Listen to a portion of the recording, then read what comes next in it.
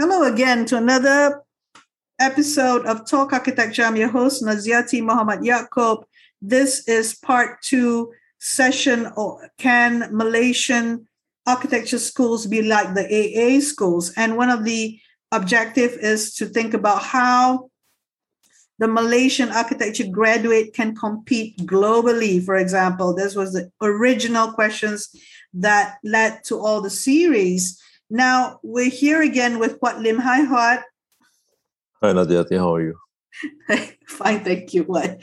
Now, okay, we have to get to the essence of all of this, the training of the architect or the experience that the architect should have. So is there a certain philosophy or what have you been reading, Wat, that is helping you to be the sort of person who is, somebody said, not tainted by the industry. Somebody quoted that. So that's the question I'd like to ask you first. Thank you. I mean, the first thing is that I get that question not from you only. I mean, a lot of people ask me, is there a method for teaching architecture? I remember we discussed it before. And then what came to mind was this guy who obviously wrote method acting. Method acting, I always tell people that, depending on the schools you go to, you end up being a bad actor or a good actor. And architecture schools are a little bit like that, to my mind, I think. And I'm inspired by Stanislav Lavsky's theory that, if you want to absorb the persona of the person you're supposed to copy or become, there are steps that you can do, that you can take you to that kind of attainment of becoming a successful actor. So with architecture, I believe I've been trying for many years to more or less relegate a particular type of methodology that I thought if I experimented with my students, they would attain a certain level of my, what I expect them to become, like you say in the previous episode, like great thinkers, for example. So the first thing I ask them to do is read good books, So it's like step by step. I say, you want to be a great architect? Okay, step number 1, read good books. Number 2, turn off your TV. Number 3, that kind of thing. Like not in those in that order, but reading material is very important. And the other thing is to ask questions, like we were debating the other time about, like, why is it that you don't ask questions? Why do you always assume that the stats have to be there because the laws say so? So the questioning mind is very important. Other stuff would be, I think, a lot of it is philosophy, actually. Like, for example, to read into the work of Bose, for example, to understand architecture, it's like, first of all, the atomic nature of who we are and the environment. People talk about genius loci, right? But I take them to different places. Like, I say, okay, you want to talk about genius loci? There's so many books, sense of place and all that. But let's find out a little bit more about how do we come to this thing called well-being, feeling good about environment. Isn't it all vibrations? So then I take them to a different place. I take them to, like, places like, go ahead and read Dr. Bose's philosophy about the nervous system of plants, and they scratch their head and say, what the hell is that? I say, exactly, what the hell is that to do with architecture, right? To go down that route. Then what the other thing you do is, like, you then eventually you found out, like, maybe they can talk about a house is a machine for living in, and say, and then we talk about AI, we talk about computational theory. Dr. Gordon Pass from the EAA taught me, So I think the original question was, how do you create that thinking mind, isn't it? So and I tell them, I give them a lot of, basically everything I tell them is what my teachers have told me, Andrew Minchin, Gordon Pass, Peter Cook, and all those guys, Thanasios Panomaridis, all of them, teaches you how to, like, just get out of that box called, that stiff, limited thinking, That's so essential because we don't really have the sense of pace to learning. Yeah, I mean, the lecturer says, "Oh, you gotta instructional." The lecture tend to be, you gotta do your design. I want to see this concept. This people like to say bubble diagram, but I prefer scheme or some sort of design problem in design strategy, maybe a site plan in a week's time or something like that. We tend to do those things. We're not really into the method that you're saying. So what do you think? What happens when we do that? My all my students at the One Academy, I told them off. I said, what are the bubble diagrams? Said, my teacher. So I've got other teachers, right? We're all teaching together, and I said they do bubble diagrams, and then they go on like, my living room is here. And I said, do you know what bubble diagrams are for? Do you know what bubble diagrams are? They're just bubbles. I said, we're doing architecture here, Yeah. I don't. I mean, there's relationship of spaces, basically, isn't it? Not bubble diagrams. Yeah. But for them to understand the relationship, they need to. I mean, there's just more and more questioning like that part where you said ask questions. It could be any questions, but if they lack of ideas, you bring them here, you bring them there, and you give them the reading materials, right? That you said. They should pick up things like house is a machine for living, is something that Villa Savoy, Le Corbusier, sort of thing they pick up in theory. They should actually ask those things. The classic one is biomimicry. I love that. I love that, So one day I asked, that I've got like 10 students who wants to do biomimicry, like 5 from Taylor, and then another 3 from One Academy, and then 2 of them are from UCSI and all that, And they all come back to me and say, I'm doing biomimicry. I say, right. What is it? What is it that you want to know about biomimicry? Then I ask them questions like, I say, what are you mimicking? Are you mimicking nature? And then they say, yeah. I say, why do you want your building to look like a bird? And then they kind of look at me one way, I said, tell me, why is it that your facade has to look like feathers of a bird? Have you asked the bird why they have feathers? For example, you should ask the bird the why. You don't ask the bird, say, why do you look this way? You ask the bird, why do you have to fly? Not like why, not like copying the flight. You don't emulate and mimic the flight of a bird. You should mimic the why the bird has to fly. Okay, let me get you there. If I'm a student and I found out that, okay, why the birds fly? Because they need to survive, foraging, they need to feed themselves, they need to eat, and they need to fly away from predators. Is that what you want? What leads after that? Why do you want that for a building? Yeah. What does the building have to fly? What's the purpose? Yeah. Yeah, and then the other thing is biomimicry is like, okay, be one with nature, right? Be one with me. I'm nature. Are you telling me that I'm not part of nature? Be one with me. Why can't you mimic me? Mimic my patterns of behavior to start with before you start mimic. Yeah, so that kind of conversation is not leading us anywhere, but it takes you to a point where you're actually asking deeper questions. That's what I'm saying, because it's so easy to just go into the internet and then you just cite this guy and you cite the other guy. And the other thing about nature that we don't know enough about is like waste, like people say, oh, we want to mimic the processes in nature, which is to reduce waste, right? Because waste is food for other species in the system. Say, oh, I haven't heard that one before. So go ahead and do that now. Waste management means you cut down waste and you recycle waste and all that, right? But the bigger thing that is never taught in schools about biomimicry is, do you know that in nature, there is an abundance of waste? So nature is a very wasteful phenomenon. Why is it that we should be producing a lot of waste? Like, for example, there's more seeds than there are trees. So nature is wasteful. Why don't you mimic that? Why don't we produce enough food so that every time you open your fridge, right, there's an abundance, all the cheese and the milk just fall out of your fridge. Why can't we mimic nature in that way? Nature has an abundance of waste. Who would teach you something like that in schools about biomimicry? That's what I'm saying. The deeper discussions doesn't occur in schools. Because you know what? Some of the questions that lead after biomimicry is particular components like the termite mounds and how it's naturally ventilated or not or whatever. That sort of looking at the structure or looking at how the certain things, different animal habitat or how the bird's nest. So that's what the conversation usually leads to. Yeah, but the ants have a reason why they had to get rid of water the way they get rid of water, But we don't have to get rid of water. We want to preserve. We want to keep it on the roof, right?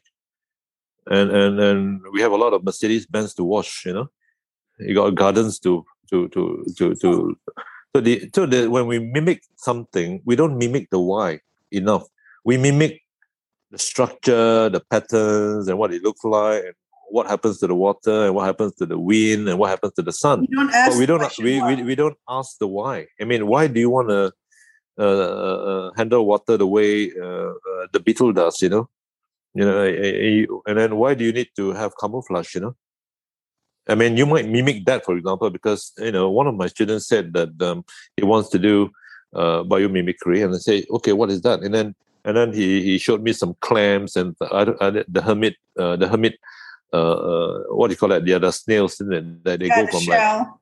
And I said, you could mimic that. We could be inhabiting desolate, empty, vacant buildings in the city. That is biomimicry. The full sense of it. The full sense of the meaning of biomimicry. That sort of level, I think, is interesting, right? What you are saying is, because I'm getting this from AA, people who have been in AA, there's a beginning and there's an ending, because you start somewhere. So the student starts with biomimicry when they met you, because there is this thing between you and the student having this conversation, and this will lead somewhere to their investigation. So there's a start, and they decided biomimicry, and what you're trying to do is, trying to make them think about biomimicry more and going to the why, and then this will help inform their design process, whatever, because whatever they're doing. So is that what it is? There's an end and a beginning? What? Yeah, well, the beginning is always the same for most students. It's the end part, with the end part, they're not going to get past me, basically. Because I'm not going to say, oh, that's right, go ahead, here's your A, and you can go and start working.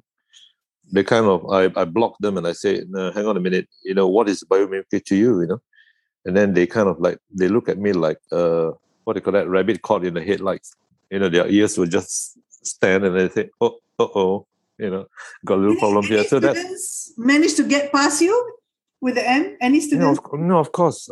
I mean, I just kind of I keep a close watch on how they're thinking and what they're thinking about, and then there's always the why rather than the what it looks like, So, and they enjoy the conversation. A lot of them I'm pleased to say that a lot, like I said to you in a separate conversation, I'm so pleased to hear. I'm reviewing a lot of writing from the One Academy, and the quality of writing is incredible, and which reflects on the nature of asking questions, and I can see that they're enjoying it. These guys are young. They're like in their early 20s, and they're writing papers like nobody's business. I mean, it's like very high quality research material, like upcycling buildings for the pandemic, and all that stuff. I can tell you about these guys. They. So, can we think like people in the AA? Yes. The answer is absolutely yes. That's the answer. You can think, okay, there you have underlined that when you see the quality of thinking in the designers, they're not doing drawings necessarily. They were doing essays, and you can see the quality of their writing. So, you see, this is something that is not appreciated. That, for example, theory and philosophy in architecture, in the Master of Architecture, where I'm from, we are, it's an elective course. Theory is separated from the studio in a way. So, you're on to this philosophy, this concept of dividing. It's human nature. We like to divide. If you are small, you stand on the left. If you are thin, you stand on the right. If you are big, stand behind me. If you're, that kind of thing. So this divide thing, right, is actually a syndrome in schools, which I try to alleviate, because you see, I tell a lot of students not to separate their theory from their design project. And I managed to put these two things together. And the same thing with practice and academia. People think that those two things are separate. I really think they're the same thing. It is one and the same thing. whatever you're thinking about when you're in the studio, right?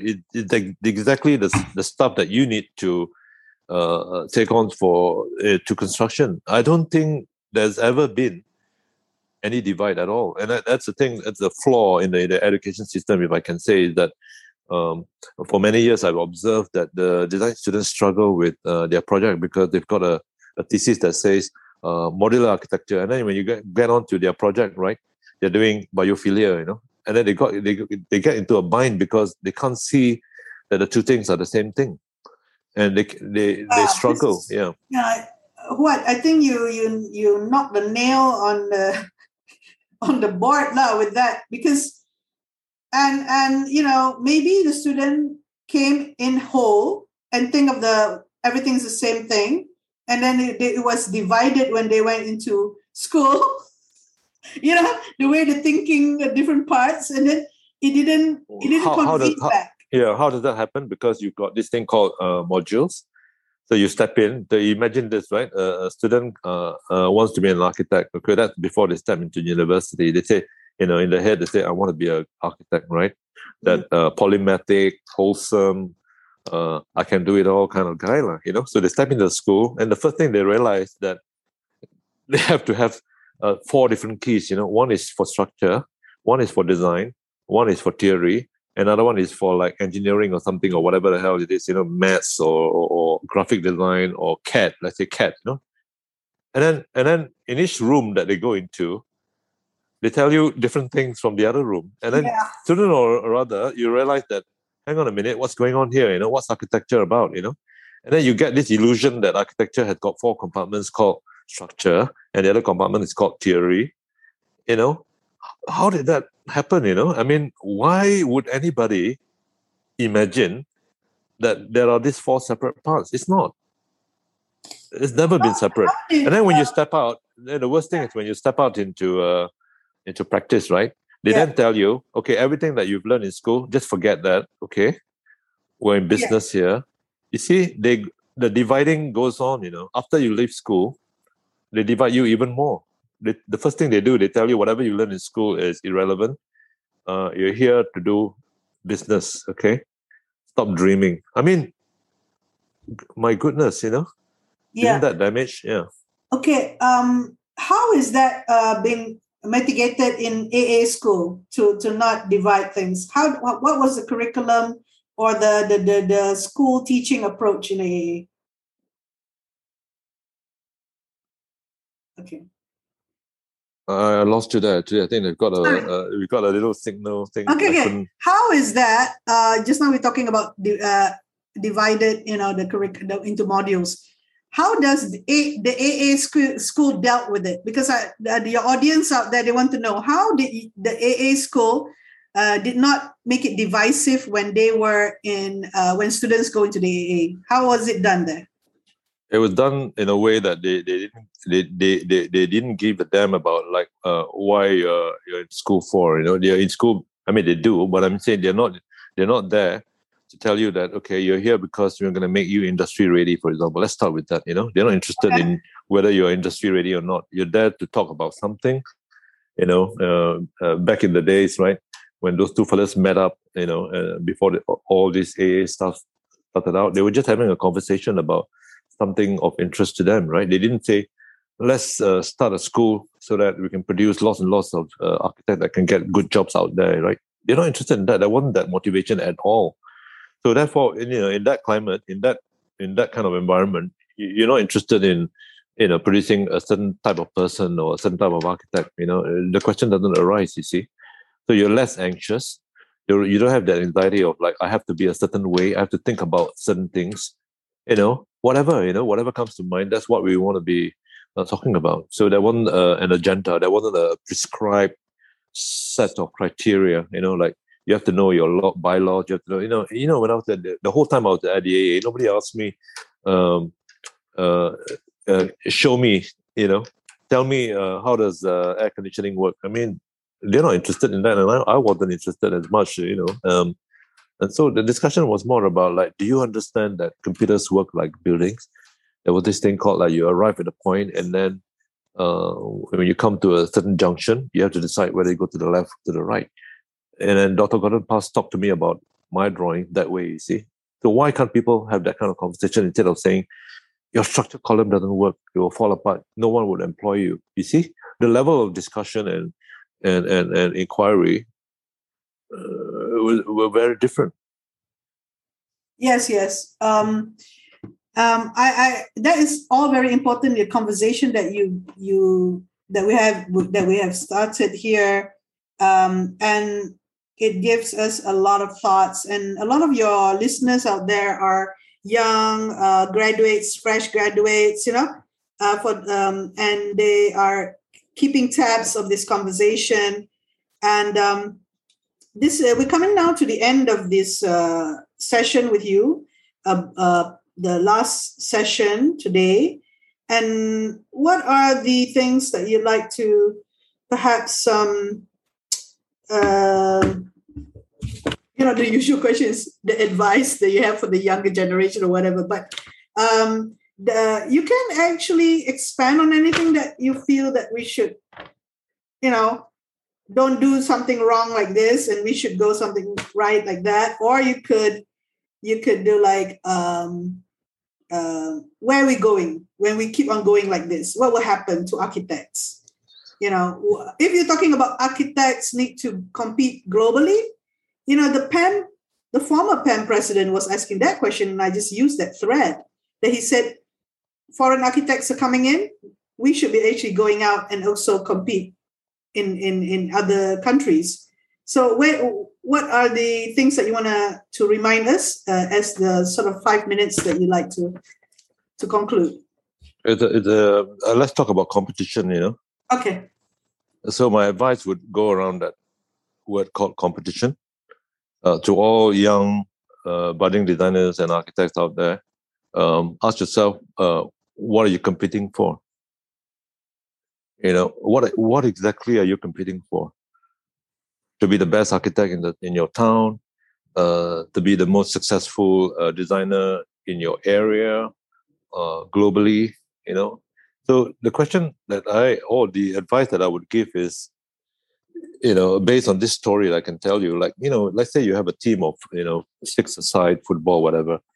Let's assume that your opponent team is short of one guy. So or 2 guys didn't turn up, let's say. So now it's like 6 against 4, right? So you're going to win, right? The match, because you got 6 against 4. Chances are you're going to win the match. What's the point of winning? Why can't one of your guys go to the other side and have a good game? Isn't that a better thing to do, to have a good game? Mm. So competition is like going home and say, "Here, Mom, I just won a gold medal." But you didn't have a good game, did you? I mean, you didn't share. You couldn't find out what the other guys were doing. They didn't come to your side and say, "Hey, I love that facade."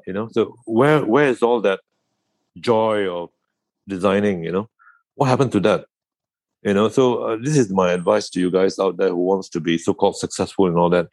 I would rather be like you make friends and you have bonding and you learn from each other. And that's how the AA started. You see, the AA started because 2 young men decided that they've got something to share with each other. And that's how they collected all their friends. They archived all their meetings. And then the AA grew to be about 100 people. And before you know it, they have 3,000 members now, active members who continue that tradition of sharing. We don't compete. We just say, "Hey, I've got something to tell you. Would you be interested to come for an evening on Friday?" And then all the lectures are free. And they invited all the best people, from Ron Arad to Will Alsop to Frank Gehry to Richard Rogers to whoever, free lectures. And that spirit is what I think is missing in today's education system. There's no spirit of. Yeah, you're right. Yeah, that would be my advice. I've taken up more than 5 minutes, Nazyati. No. But you can always chop things up. Sorry? You can always chop things up and glue them back together. No, I just say 5 minutes figuratively, and we learned a lot. I learned a lot from this session in sense of reminders and this bold, like keywords or stuff that need reminding, and that sharing we are just sharing our knowledge is it's important, that sense of camaraderie, of the architectural fraternity, and we sort of lose our sense of purpose as an architect. Once we find our sense of collectiveness and purpose, and that's what Architecture Association School taught us, and that's the spirit of it, and reminded us. So I'm very grateful for the AA school in that sense. I've been to those many lectures because I was working 5 minutes away during my part one, Store Street. Wonderful. Rocktown. Yeah, because that's a tradition called, they call it the AA bar. That's where the best conversations on architecture happens, and so Dr. Gordon Pass, who, as you know, he promoted this, he wrote a theory called conversational theory, and I always encourage my people to kind of like look up to this other guy's book, Mark Pagel, who wrote Wired for Culture. In there, he made a statement or a discovery or an observation that says, if you don't converse with each other, right, both of you are going to see to your end, because you cannot build knowledge and intelligence without a conversation. That's what Gordon Pass says. That you see, you watch cultures that die out, right? It's the one where there is no cooperation. In other words, it's a bit like what we do here in our schools. We compete, meaning we're not going to cooperate, right? The whole thing about competition is you don't cooperate, with your opponents, right? So what happens is that our culture would die, and the other guy, Paul Hyatt, was an ex-RIBA president. He said that, any institute of architecture, right, should promote not the institute, not its president, neither its members, nor the country, right? It should only promote architecture. And that's what we should all do. We should promote architecture. We shouldn't promote the fact that my firm is better than your firm, or my design is better than your design. We should promote design, not mine or your design. You just promote design, and that's what Paul Hyatt is up to. And he said, an institute or a club or any association should not promote its members or its presidents. Neither should it promote the country it's in. It's just promote, architecture, full stop. That's go on. You're going to say something. Sorry. That's what I think students should realize. All this competition is not going to take you anywhere, actually. And you compete for a reason. I think, yes, it makes you better. It sharpens your skill sets and everything. But you must identify with cooperation as well, because a lot of cultures have died and knowledge has been lost, because without cooperation, right, a culture can't survive. For example, language systems and ways of expressing, for example, using computing power, you need to cooperate, because then, you can then take that whole learning up one level. Look at the Bartlett Pro, for example. I mean, they've used computing power. They take it to the, to its, what's the word? They push computing power to its limits, and we can learn from that. And they've been very, very generous with, like, uploading all their images and all that, and then just good. I'm not saying that we don't share and we don't have that spirit of cooperation. I just think that individually sometimes we get caught up with, like, I need to be better and I need to get somewhere, or I have to fight, that kind of thing. None of that needs to happen. I think all that expectations, right, is totally it's unnecessary. I think it confuses the idea of just sharing knowledge or attaining excellence through cooperation. Okay, in conclusion, yes, Malaysian architecture schools can be like the AA school, and what Lim has shared the points or the takeaways for us all, and on that. So with that, I thank you so much, Wat Lin, for taking your time to be with us. Thank you, Nadiati. Thank you. I've always loved the conversation with you. You're hard to get these days. Just now. Okay, never mind. I'll talk about it later. Thank you, everyone. You. So good evening, Wat Lim. Good night. Good night. Bye. Yeah.